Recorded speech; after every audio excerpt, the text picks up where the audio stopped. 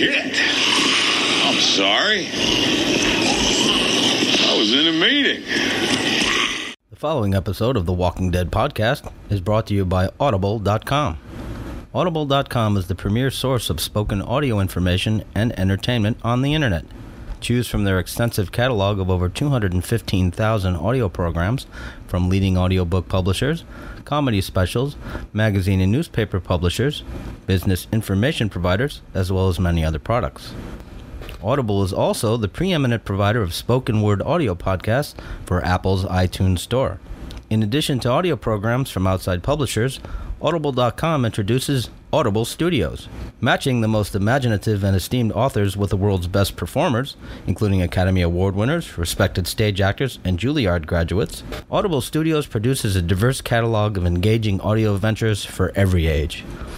Sign up today for your free, no-obligation trial membership at audibletrial.com/dead. You'll get a free audiobook, and you'll be helping to support The Walking Dead podcast. So head on over to audibletrial.com/dead and start a new adventure today. And now, we're pleased to present the latest episode of The Walking Dead podcast. We always think there's gonna be more time.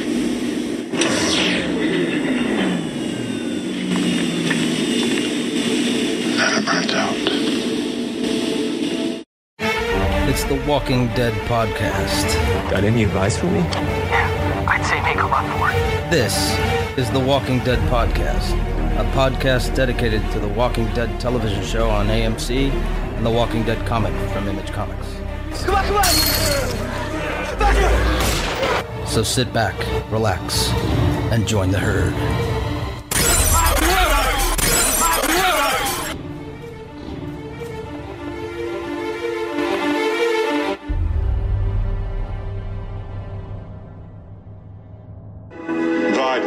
HIT, Scion Pulse Thermobaric Fuel Air Explosives consist of a two-stage aerosol ignition that produces a blast wave of significantly greater power and duration than any other known explosive except nuclear. The vacuum pressure effect ignites the oxygen between 5,000 and 6,000 degrees and is useful where the greatest loss of life and damage to structures is desired.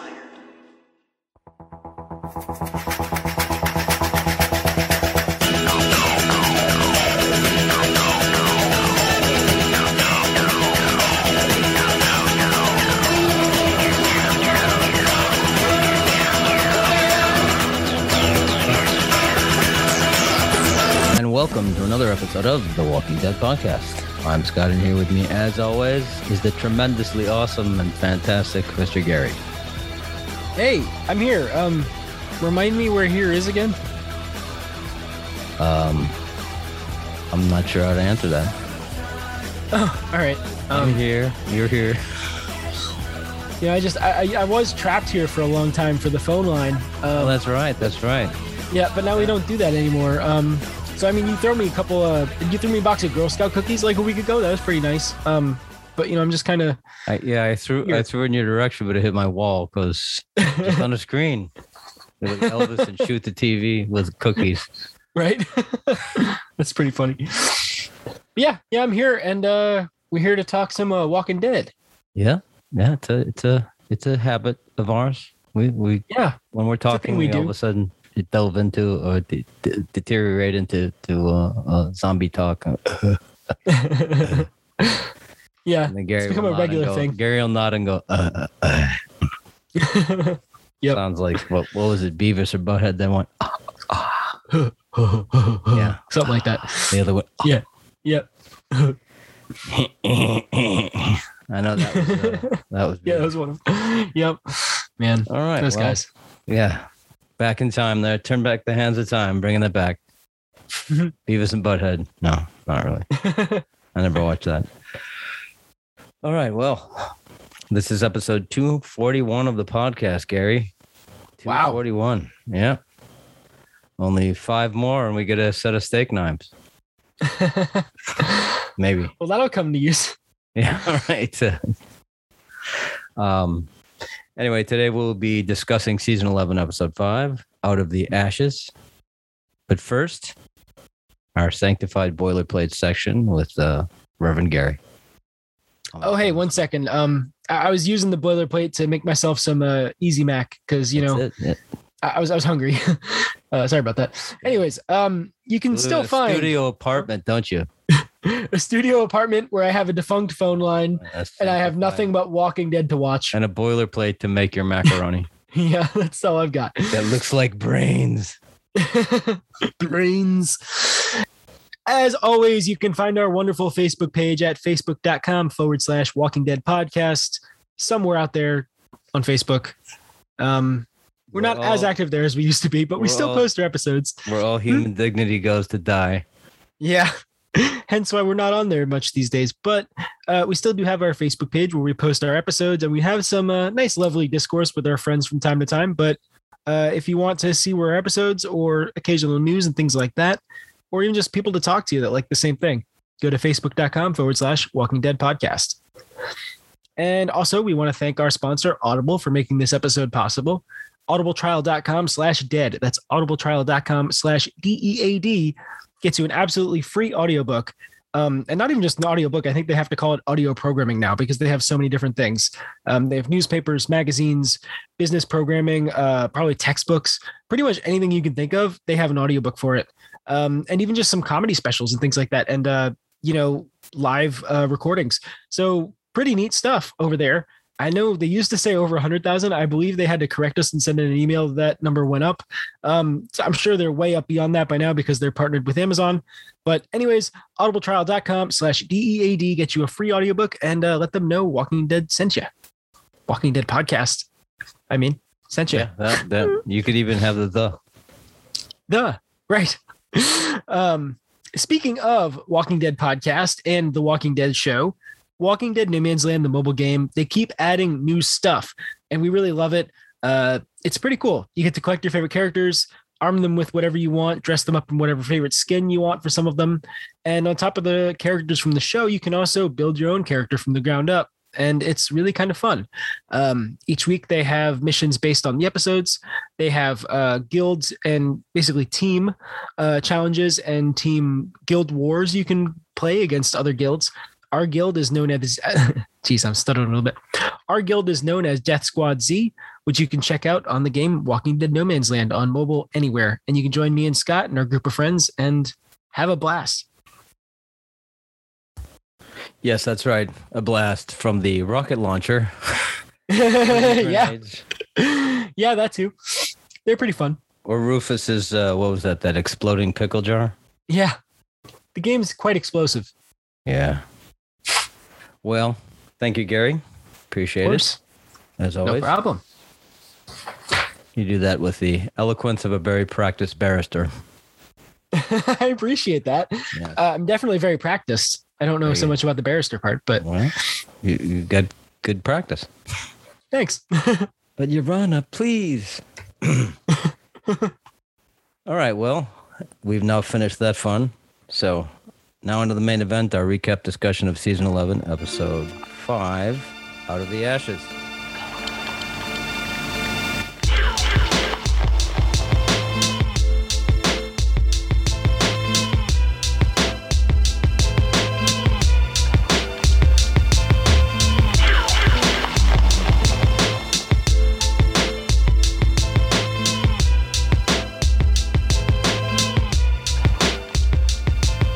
Okay, so I wanted to take the start here this time, Scott, because I wanted to talk about the very intro scene, the dream sequence with Aaron fighting off all their former enemies.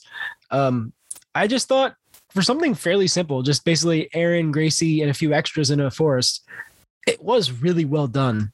And from the first moment, that reveal of a wolf out of nowhere, Right. and you're still at that point, you're not 100% sure. Is this a dream or like, is this real? Like, are the wolves still around? Because we haven't seen one in a while, but maybe they're still, so seeing a wolf pop up and then you hear the whistle of the saviors. You see the guy with the gun pop up. Then you see a whisper pop up out of nowhere. And you just keep seeing then walkers and then like all of their enemies just swarm him. Then he knows his daughter's gone and then he gets swarmed and basically killed. It was the end of his dream.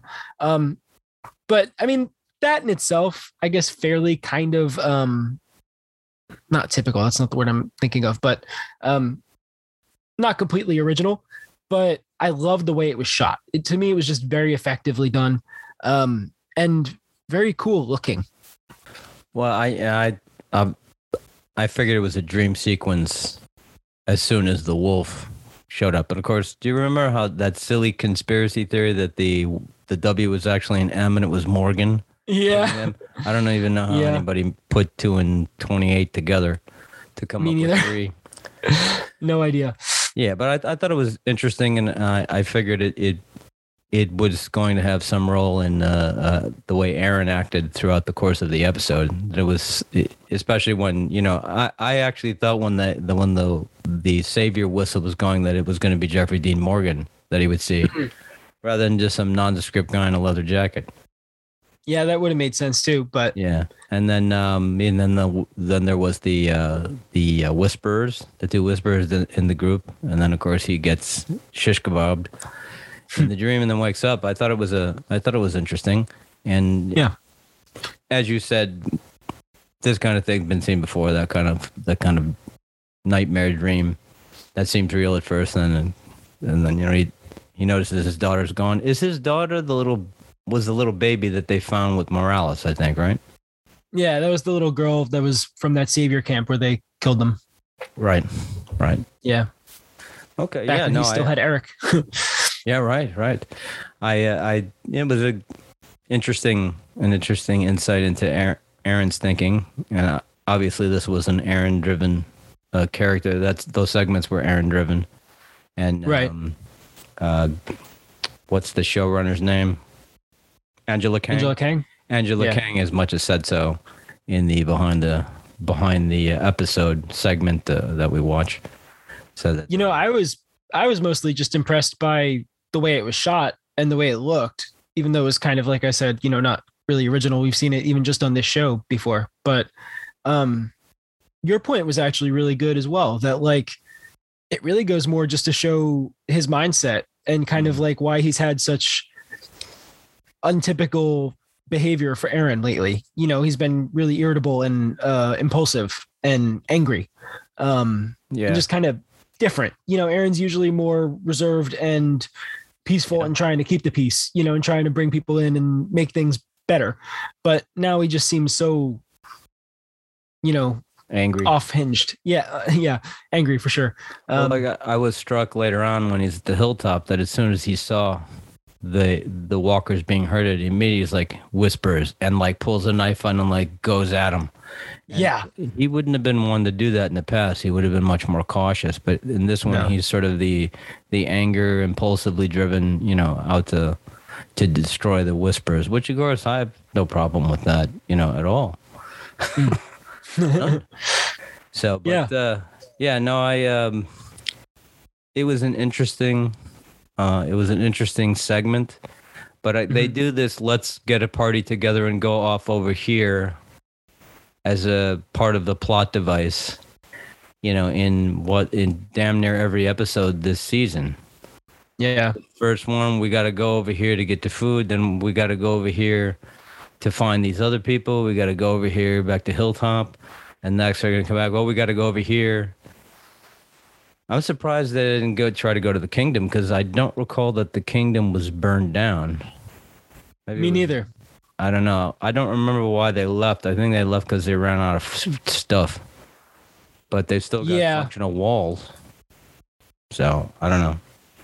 And that's right. I remember the scene of them all leaving with King Ezekiel leading them and looking sad that he eventually had to give in and leave the community.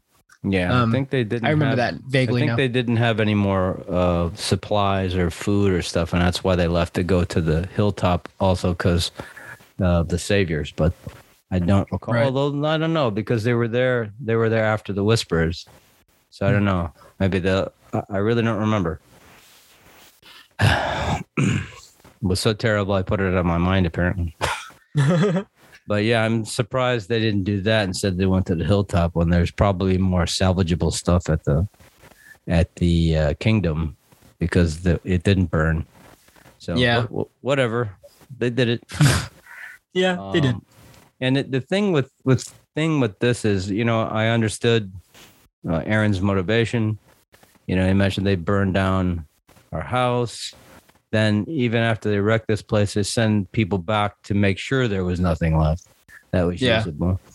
But, I was struck by the fact that Jerry looked like he was all for the let's torture this guy and get information from him when, after they grabbed the Whisperer and then took him down to put him in jail and then found out there was a bunch of other Whisperers down there. Yeah. And then Jerry finds the shawl or something that his wife was wearing. And then he looked like it was like all for kicking the guy's ass. And in fact, he was the one holding the rope. Yeah. That was the guy hanging from. But, Jerry can't have it both ways. You can't be susceptible to that kind of revenge fervor and then be like, hey, bro, hey, dude, good thing you didn't kill him. Be like sort of nonchalant about it. Jerry, you can't have it both ways. I get what you're saying, but I mean, like, he was obviously shaken when they had to kill the zombies that were their former people. And you could tell up until it was literally really until that point where he found his wife's clothing that really, and also the combination of realizing that guy was lying and there was more of them down there and they had his wife's stuff that set him over the edge. And then he was fully on board for everything Aaron was doing. And I imagine that having to put down people that they knew probably turned his mood rather dark fast. True. And that's what directly led into that, so like he had a lot going on in there already. And then he saw that, and that just triggered him. But I get what you're saying too. Like he is always the cool laid back dude, but then he just wants to flip and be, crazy Shane. I kind of a little weird. I kind of feel like he, the way he was acting was something Aaron saw as giving him permission to do what he does. Because Aaron's not really the guy that normally tortures people and lets a zombie bite you in the hand. True. He's normally the guy that wants to hold people back. But it almost seems like when Jerry was like, Dark found his wife's clothes, and then that kind of gave Aaron silent permission to torture the guy. And of course, the whole thing, Carol is right, but that kind of thing, overdone.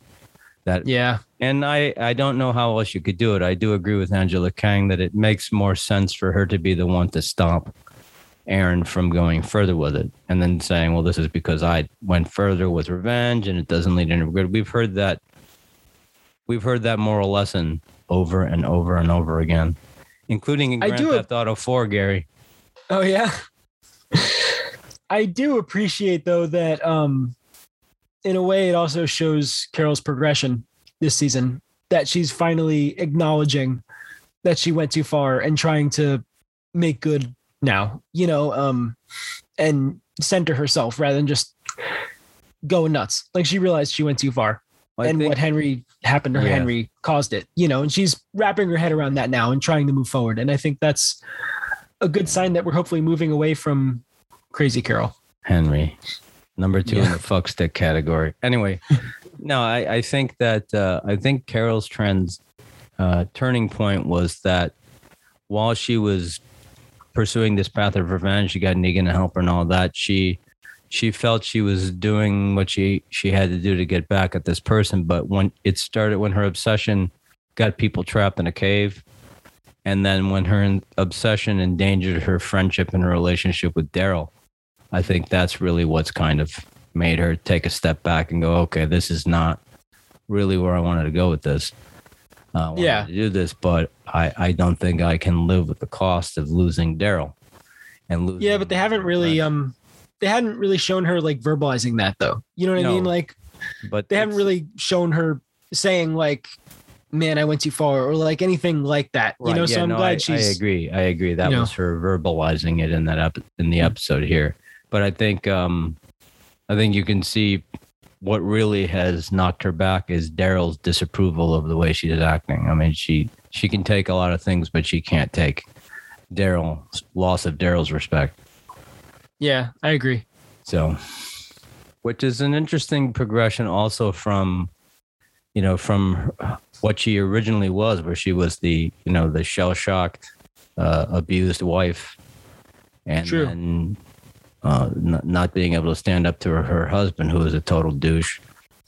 Yeah. And then, I mean, that's probably one of the best scenes in the first season when he's roughing her up, and then Shane intervenes and beats the shit out of him. Yeah, So that was great. yeah. So that, Real and round. then, you know, she just progressed, but I think it was Daryl, her afraid Daryl was going to, and then Daryl telling her, you know, I'm really disappointed in you. Yeah. And she was like, Yeah. oh.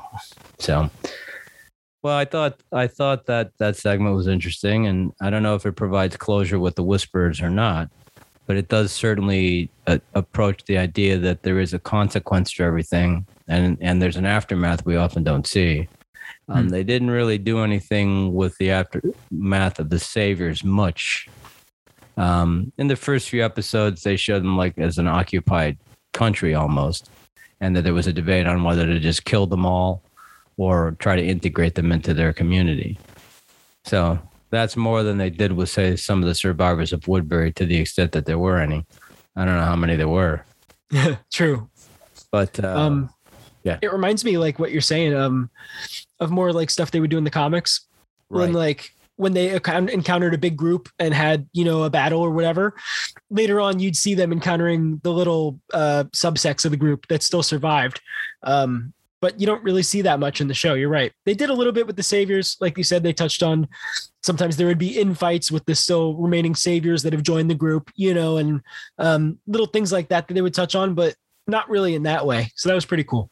Well, I remember they mentioned I think it's volume 22, which is the volume right after the end of the War with the Saviors, that Dwight, not the one that we know that's on Fear the Walking Dead, but the Dwight in that universe Yeah. became the leader of the Saviors, and the Saviors weren't occupied. They were independent, and they traded and existed peacefully with the other communities, Hilltop and the Kingdom and Alexandria. So I was thinking that might happen, but no, Dwight had to go to Texas. Yeah, they had other plans. So I haven't seen any of the episodes with him in there. Just the one where Morgan joins the cast, Yeah, which really made that show in many ways better than the main show at the time. So it really did. obviously there were primarily 4 segments, I guess, kind of 3.5 to the show. There was the one with the journey to the Hilltop. There was the Maggie and Negan stuff. There was the main Commonwealth stuff, that being with Eugene, Princess, and Ezekiel. And then there was the minor stuff at the Commonwealth between Yumiko and her brother. I guess his name is Tommy. Yeah. So the Maggie and Negan stuff, really, I think, I don't know what else they can do with that. I don't know what the end goal is there, because clearly she's not going to forgive him. I mean, he bludgeoned her husband to death in front of her. Yeah, it's kind of hard to get over. Yeah, I mean, yeah, it's a little hard to get past that, true. So, and clearly Negan has changed to a certain degree, but you got to, I don't think he's meant to ever be the good guy. Just a guy that's kind of existing in this limbo where he's still really more focused on staying alive and other people who are aligned with that. Yeah. Like he's in the group and he wants to help and do the right thing, but he's also still very selfish. Yeah, but the helping is in his self-interest. It's not because he's nice. True. And that's one thing they did a good job of capturing from, now that I've thought about it longer, the Here's Negan graphic novel, is that it was very clear that the people that he was getting involved with along the way, it was just because their interest happened to align at that moment, that eventually when they didn't, he would abandon them or let them. I don't know that I fully agree with that. I think he really wants to redeem himself with the main group. Oh, yeah, no, I mean, as far as the graphic novel, they took that part. Oh, yeah. Adapted Okay. well. As far as anything else, that would be TV. But no, I don't disagree with you at all. I think, yeah, he's trying to redeem himself to a certain extent.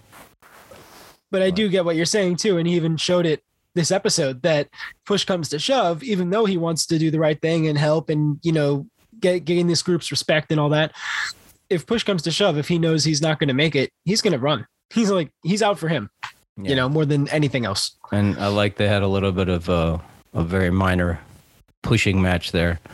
Yeah. I was wondering what was going to happen. And I thought there was an off chance, although it seems completely absurd and implausible and the fans probably would react. But I thought for a minute they were going to like start making out, because usually in movies, two characters that don't like each other, that exist in that sort of tense, emotional, stressful thing, when they have a moment like that, they get busy. And then afterwards, I did not expect that. And then they're like, I hate you. And I've seen too many movies like that where they hate each other, and then all of a sudden they get in a fight, and then the next thing they're in bed.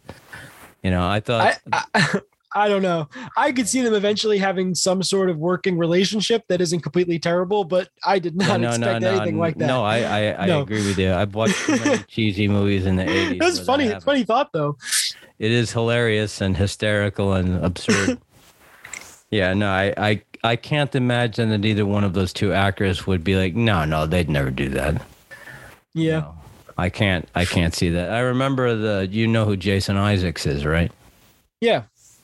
Jason Isaacs, in addition to all the other things people have seen him in, The Patriot, Star Trek Discovery, Black Hawk Down, and a whole range of other things. He had a very small guest star role on The West Wing, where he was romantically involved with one of the female characters, for whom she existed in this long-term story arc where she ultimately, and I'm not spoiling anything, the show's been off the air for 15 years, but she ends up in a long-term, at the end of the series, she ends up in a romantic relationship with the guy that she worked for, who's played by Bradley Whitford. And she, and the whole gist is, over the course of the arc of the series, is that, at some point at the end, they're going to end up together. But Jason Isaacs, in a subsequent interview, many years later, mentioned that when he was reading the script where his character kisses, the character's name was Donna, his first instinct was going, no, she's not supposed to end up with me. She's supposed to end up with Bradley Whitford. So I can't imagine that Jeffrey Dean Morgan would be like, that would never happen. Yeah, probably not. Only on Batman. Right. I think that's what makes, for me, the interaction between the two kind of funny, because they played Batman's parents in that brief cameo appearance in Batman versus Superman. That is true. So anyway, to make a long story short, I'm really getting kind of over the whole Maggie hates Negan, but she needs him, and Negan grudgingly respects Maggie, and he's trying to get her to accept him, but at the end of the day, he's still Negan. Yeah. It's okay. Play it out soon. Do something with it soon, because it's been the same thing for 5 weeks now. I really like their dynamic, but I agree. It is getting stale. Like, even the one scene I really did like, when Negan was just saying, I don't understand then, if you feel that way, why you haven't put me down yet. And she throws that knife at him, and he goes, shit. And then it kills the zombie. And then she says, yeah, I ask myself that every day. Yeah, no, and then just all defeated. He's like, shit. That's good. But the problem is it becomes typical TV. That True. In a real scenario, she might not kill him at this point, but it's very likely because she would have killed him 5 years ago when she went into his jail cell with the bat. Yeah. She would have killed him then, whether he was crying about it or not. But I feel like also, like, even the what I just quoted where Maggie said, yeah, I find myself thinking that every day, when he says, why don't you just kill me? She said that at least 3 times already in just these last 5 episodes. I know. Like, they're literally repeating almost the same dialogue. They're literally just having the same conversation over again. So you're right. I do like it. I think it plays for a fun dynamic. And I do find it interesting that they would pair just the two of them alone together to really get to see how temperamental that situation is. But yeah, they really just got to do something with it. soon. She reminds me of Samuel L. Jackson in Pulp Fiction. I'm trying to be the shepherd. Trying to be the shepherd. Yep. All right. Well, then there's the stuff with we talked about to the hilltop. I'm glad that you brought up the dream sequence because I forgot about that. And maybe I was asleep. Oh. Then there's the Commonwealth point one. You know, it's an interesting place. But obviously there's some kind of an authoritarian bent and Orwellian feel to the place with soldiers all over the place. Yeah, straight down to the posters. 80s intro video. Yeah, no, that was cool. It was pretty funny. Security, and then he's but no, it did remind me of the propaganda posters of America during the world wars, particularly like the if you see something, say something, loose lips sink ships, or buy war bonds, or Uncle Sam needs you, or something like that. You know, in both world wars. So I that's what it kind of reminds. And to be fair, they are kind of on a war footing. True. I'm just wondering if the Commonwealth people are going to find out if they've ever been up against other human communities. Maybe they haven't, because they've got a pretty sizable and well-trained and well-armed and well-equipped force. So, true. Hard to say. I am wondering, you know, and like I said, this type of thing, as I've said, nothing. I've seen this dynamic in other things too, even here on this show. I was just gonna say, yeah, even this show. Woodbury. Yep. Woodbury was the same way. The seemingly idyllic place, or even Alexandria didn't have like dark forces behind it, but it was like the whole thing where Yumiko goes into the bakery shop. There's the ice cream cart. And there's people walking around in the plaza and all that. And, you know, that was kind of like the beginning scenes in Alexandria where they're having that dinner party. Yeah. And Sasha freaks out, like, what is wrong with you? You're all like you're in another world here. And of course, in the comic, that's Michonne that has the little freak out because there's no Sasha. But the same thing, where she's like, you're going to make me a cake? What? Yeah. So, you know, I thought we've seen that before, but it's always interesting. You know, and then of course, another thing we've seen before is the people who get in there immediately get themselves in trouble because they like start snooping around. In most cases, like, this is too good to be true. What's going on here? It's sort of like what happened in Alexandria with our people. But in this case, it was he wanted to use the radio and he got caught because Mercer was watching him. And that whole interaction between him and Princess I was just cringing. You have beautiful eyelashes. What are you doing? Thought it was funny as a way for her to distract him that she goes right to like trying to flirt with them and stuff. And I thought it was kind of funny, but I pictured you groaning, like just watching it. And he sort of looked like, okay, thanks, I think. At first, he seemed like he was kind of not necessarily interested, but like he was appreciating it at first when she was like thanking him for the $2 bill and like starting saying some nice things. But then the eyelash thing, he was just like, I was like, oh God, what the F? This is like fan service right here, because they mentioned on The Talking Dead a couple weeks ago that those two are in a relationship in the book. Oh, really? Yeah. Mercer and Princess. And I don't know, that's when I found out, Princess is a character in the book too. Dang. Why? They couldn't make Daryl a comic book character, but they made Princess. Please. Yeah, actually, I think she's kind of growing on me. I think I think Paola Lazaro does a good job making that character kind of endearing, but you know, she's capable. And I mean, they haven't really given them much together yet, but they have given them a few moments leading to a potential connection. And he actually did seem to warm up to her a little bit. So yeah, we'll see. It's interesting the way they're playing that. Yeah, my favorite scene or close to it was when Eugene gives her the ice cream cone. She's like, oh. Yeah, that was great. And that made me think of that little clip I sent you of Stephen Amell eating ice cream in his car. Mondays, am I right? This is what he's reduced. Is that what he said? Because I couldn't tell he had ice cream in his mouth. Yeah. I There's love just a little caption. Yeah, the the one of the two people they had two comments on her. One was Elizabeth Tulloch or Bitsy Tulloch. I don't know if you know who that is. Yeah, Lois. Yeah, she plays Lois Lane, and then she was on Grimm for the whole run of the show. Right. But, one of the other comments was from Ronnie Amell, or Robbie Amell. Oh, his cousin? Yeah, Ronnie's Robbie. his character from Flat. Robbie Amell. And he puts, dude, that looks good. Ice cream. So I'm having fun again looking at Instagram and Twitter now that you know who is not there. Yeah, good. I'm glad. Yeah. So I found a lot of funny stuff, which I send you sometimes. Yes, I appreciate it. Yes.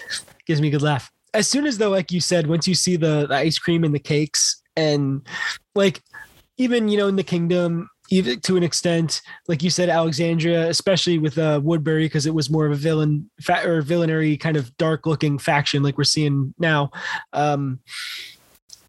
It looks almost too ideal where I'm like, this is bad. I can just tell right away, like something is amiss here. And we see bits of that later on in the episode. But yeah, just from the beginning, I'm just like literally my notes what I write here. Yeah. The Commonwealth seems too good to be true. Oh, of course. As soon as like we see the 80s video and then we see like a little bit inside when they have like all this modern stuff, it's like, and so many things. And like, even that conversation with Tommy, with Yumiko, where she starts asking him about why wouldn't you want to be a surgeon again? And instantly he tries to shut that down and he looks scared. Like, are you trying to get me in trouble? Don't I'm happy here. Don't ruin this for me. Yeah. Don't ruin this for me. Yeah. So like, what's going on? Why would he be so afraid to talk about his past as a surgeon? And how could that get him in trouble with the community? Like what, there's something there that's dark. And then, Huh? Go ahead. And then the only other thing too, I don't think you have it in your notes here. I don't see it. With the guy in the end, I forget who he was, the guy that was in the video. The guy that comes in saying to let the group go after they got caught. The chief of operations. Oh, that was his title. Yeah. But once we see him and then he walks out after he says, let them go. And Stephanie says, basically, you're not getting out of this without giving him something. Like, yeah, he'll let you go, but you're going to owe him.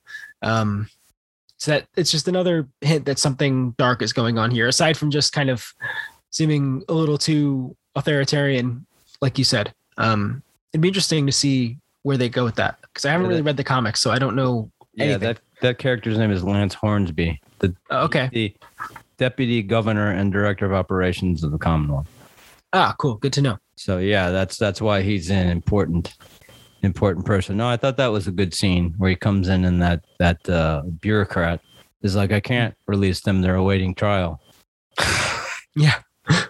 And that is almost more interesting to me than the other stuff is that they've done all this and they exist in this really rigidly bureaucratized society with all of these bureaucratic rules and regulations and when Mercer was reading the document that authorized them to come in, he says, according to subsection 4 of the new constitution, you're hereby authorized under further of subsection article 5 and then the two people that were interrogating them were like driver's license office people. Yeah. So yeah. I thought it was interesting, and it's not something that you would know unless you're into that. But Mercer mentioned in that thing when he was coming back at Ezekiel's charge that he was just some kind of beat cop, and he goes, "I went to West Point, asshole." Yeah. Even the dog doesn't agree. Even the dog caught it. Right. Yeah. He says, "I went to West Point, asshole." But then when he was on The Talking Dead, the actor, he was like, that Mercer was a former Marine, which if you know anything about how that structure works, yes, it's possible to go in the Marines if you go to West Point, but the West Point is the Army's military academy. That's what I thought. Yeah, it just as the Annapolis is the one that you go to be a naval officer or Marine officer, and then the one in Colorado Springs is for the Air Force. So it's not, not doesn't happen very often, but one of the things that most people aren't aware of is that you can go into any of the services regardless of the academy you go to. There's just a special process by which you request it. It's generally not the way it works because people who go to the Air Force Academy want to go in the Air Force.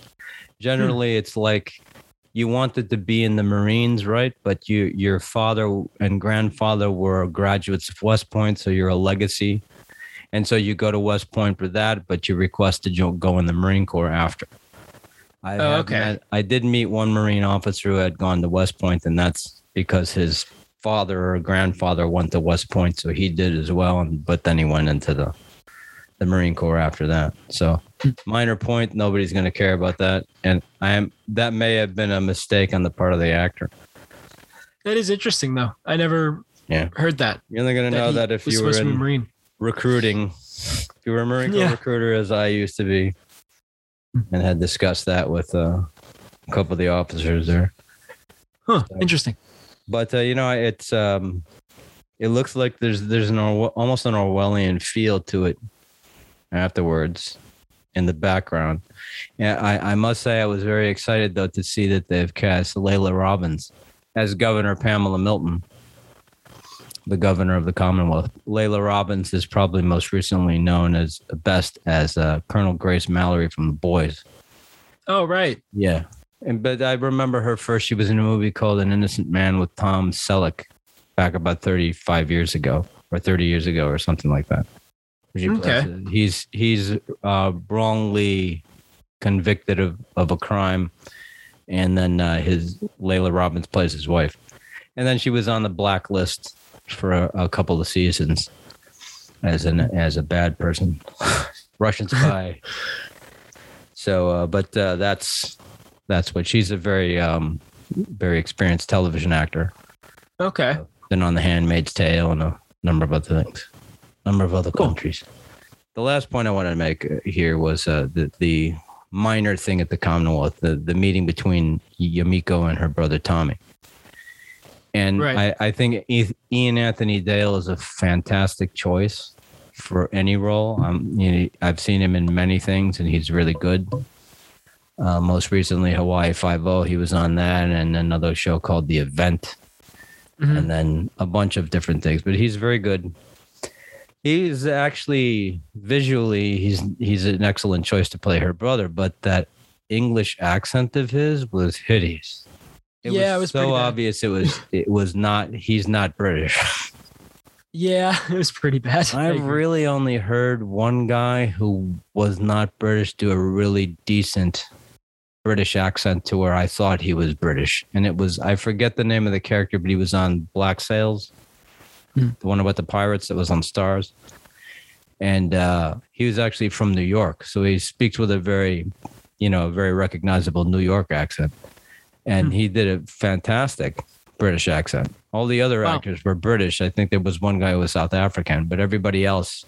And also the actress that played Barry and Iris's daughter from the future was in that show. Oh, okay.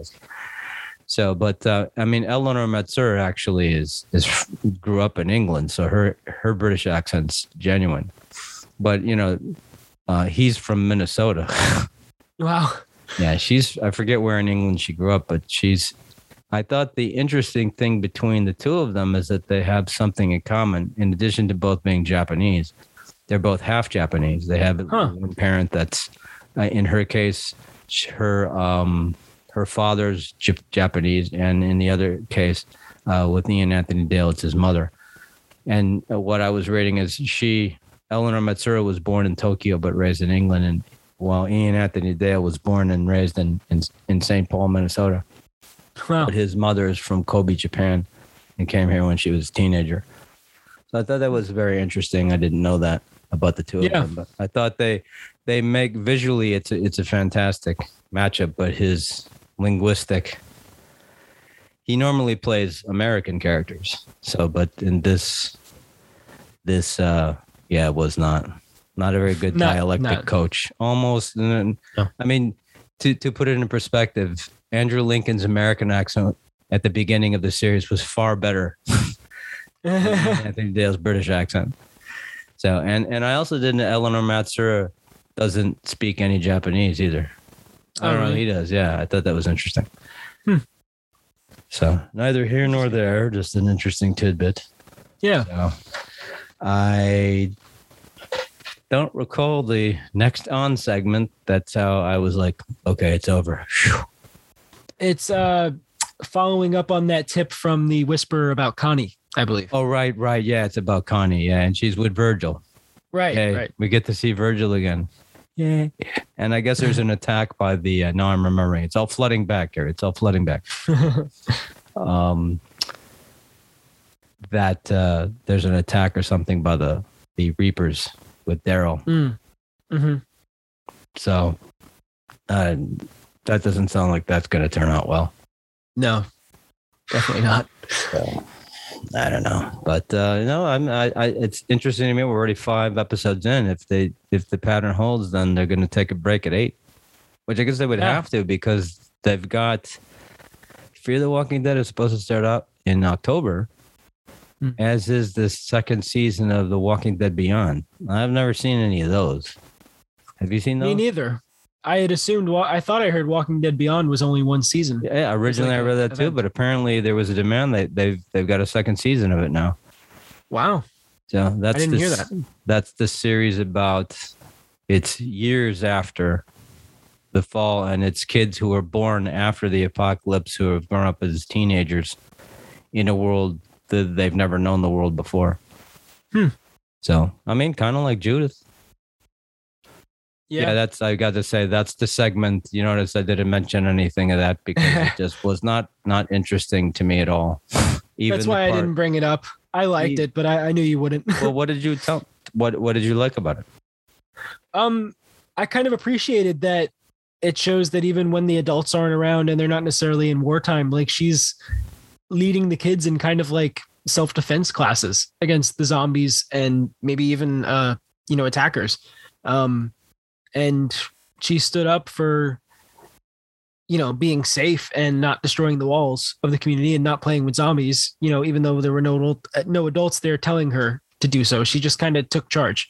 And then by the end, that kind of breakdown moment, and it kind of reminded me of, I thought of it before I saw the after segment on the show, but it reminded me very much of Rick having a similar conversation to Carl about, losing everybody and, having to grow up in this. That's interesting because that was from they did a similar comparison and showed a clip from that in season 2 when Rick sits down with Carl, right, about that, and they said it was that they were playing that was sort of the comparison between Rosita talking to her about you don't need this memento because they're always going to be they're alive as long as you can remember them.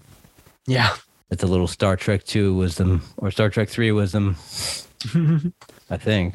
Or maybe that's at the end of Star Trek 2. I don't remember, Gary. I like Star Trek, but I'm not that much of it. So, yeah, I just, obviously they're molding the Carl and Sophia roles into Judith. Because, of course, it's reversed. Judith never made it that far in life in the book. And Carl and I think Sophia are alive at the end of the comic book series. I think. No, call it a spoiler if you will, but I haven't read it either. I just have heard this in the ether. So. In the ether. In the ether. So, anyway, I mean, I'm we've said before, character building episodes can be slow. They can be a slog sometimes, but they're highly necessary to advance the plot and certainly to develop the characters, which, I mean, if it moves too fast, you can leave character development behind and then you've got nothing of substance at the end, but a bunch of jumping around. True. So I think they achieve a good balance of both after season 2, which seemed to be mostly character episodes. But yeah. I think they do a good job. I would be interested one day to see how close it is to the book, because I always thought Scott Gimple did a really good job of adapting it close to the book, but doing enough to make it its own thing on TV. So, and Jeffrey Dean Morgan's performance as Negan is an example of that. You know, he's a Negan all his own. He's made it his own character. He's put his own touches on it. And in many ways, he's a more realistic and more plausible and more dangerous Negan than the one in the book. Yeah, definitely. So I really, I think they've done a good job. And I'm actually, as we've mentioned when we were getting kind of down on the show before, this is refreshing that Angela Kang's really done a good job. And after I went back and finally watched the rest of season 10, I was like, well, this wasn't so bad. Yeah. I thought, you know, they wrapped it up in one season, which I'm glad. And it had a lot of good resolutions to it. Even the country music singer angle. I agree. And I'm really interested to see where they're going, because even though this was a bit of a slower one, I like where they're going so far. Yeah, well, it wouldn't be the first time they did that. True. Yeah. All right, man. Well, I don't have any more thoughts today. My mind has devolved into vapors. So I'm pretty much right there with you. I have one last little note before we go into our closing here. Right. It's very simple, just a quick little thought. When they were showing Judith with some of the kids, I might have mentioned this before, but my heart gets warm when I see the fact that Herschel is literally just Lil Glenn. Like, he literally just has a little ball cap on. I know. He looks like a little Asian, he looks like Glenn, He looks like Glenn's kid, yeah. They cast the kid perfectly too, because he actually kind of looks facially a little bit like Glenn. Yeah. But yeah, just the baseball cap and just happy and cheerful and stuff, totally reminds me of young Glenn too. So that makes me happy to see it. Absolutely. You can almost see the little Herschel delivering pizza. Yeah, almost on a scooter. Yeah. Yeah, right. Yeah, that's a Grand Theft Auto Vice City reference.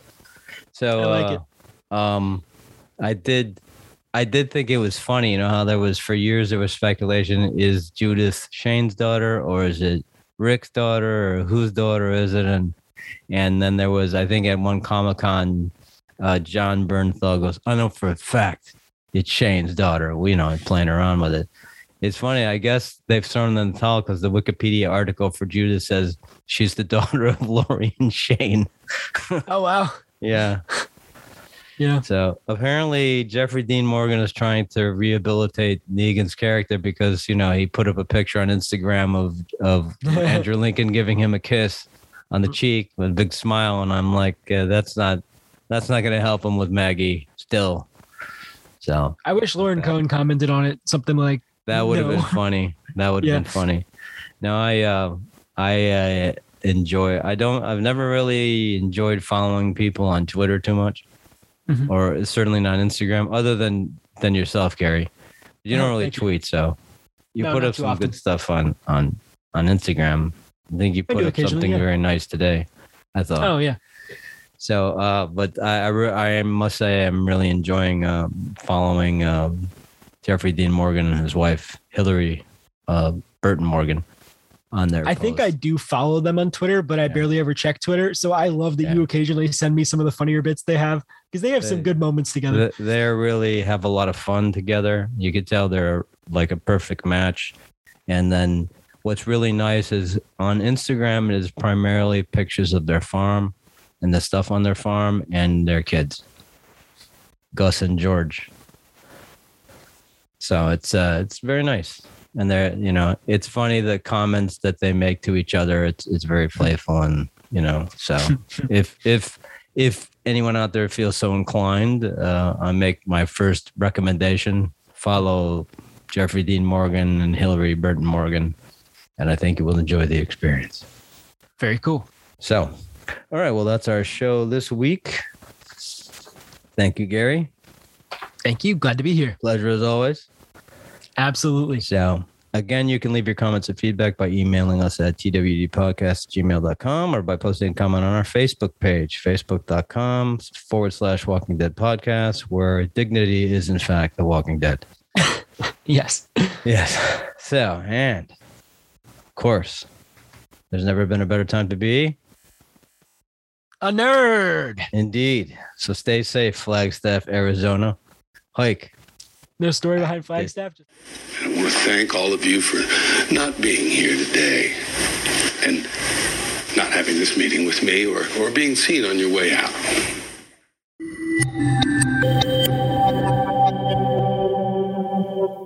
That's our show for today. Thanks for joining us. Please take a moment and like us on Facebook at facebook.com/Walking Dead Podcast. If you like the show, let us know what you think. You can email comments and feedback to twdpodcast@gmail.com. You can also post comments on our Facebook page.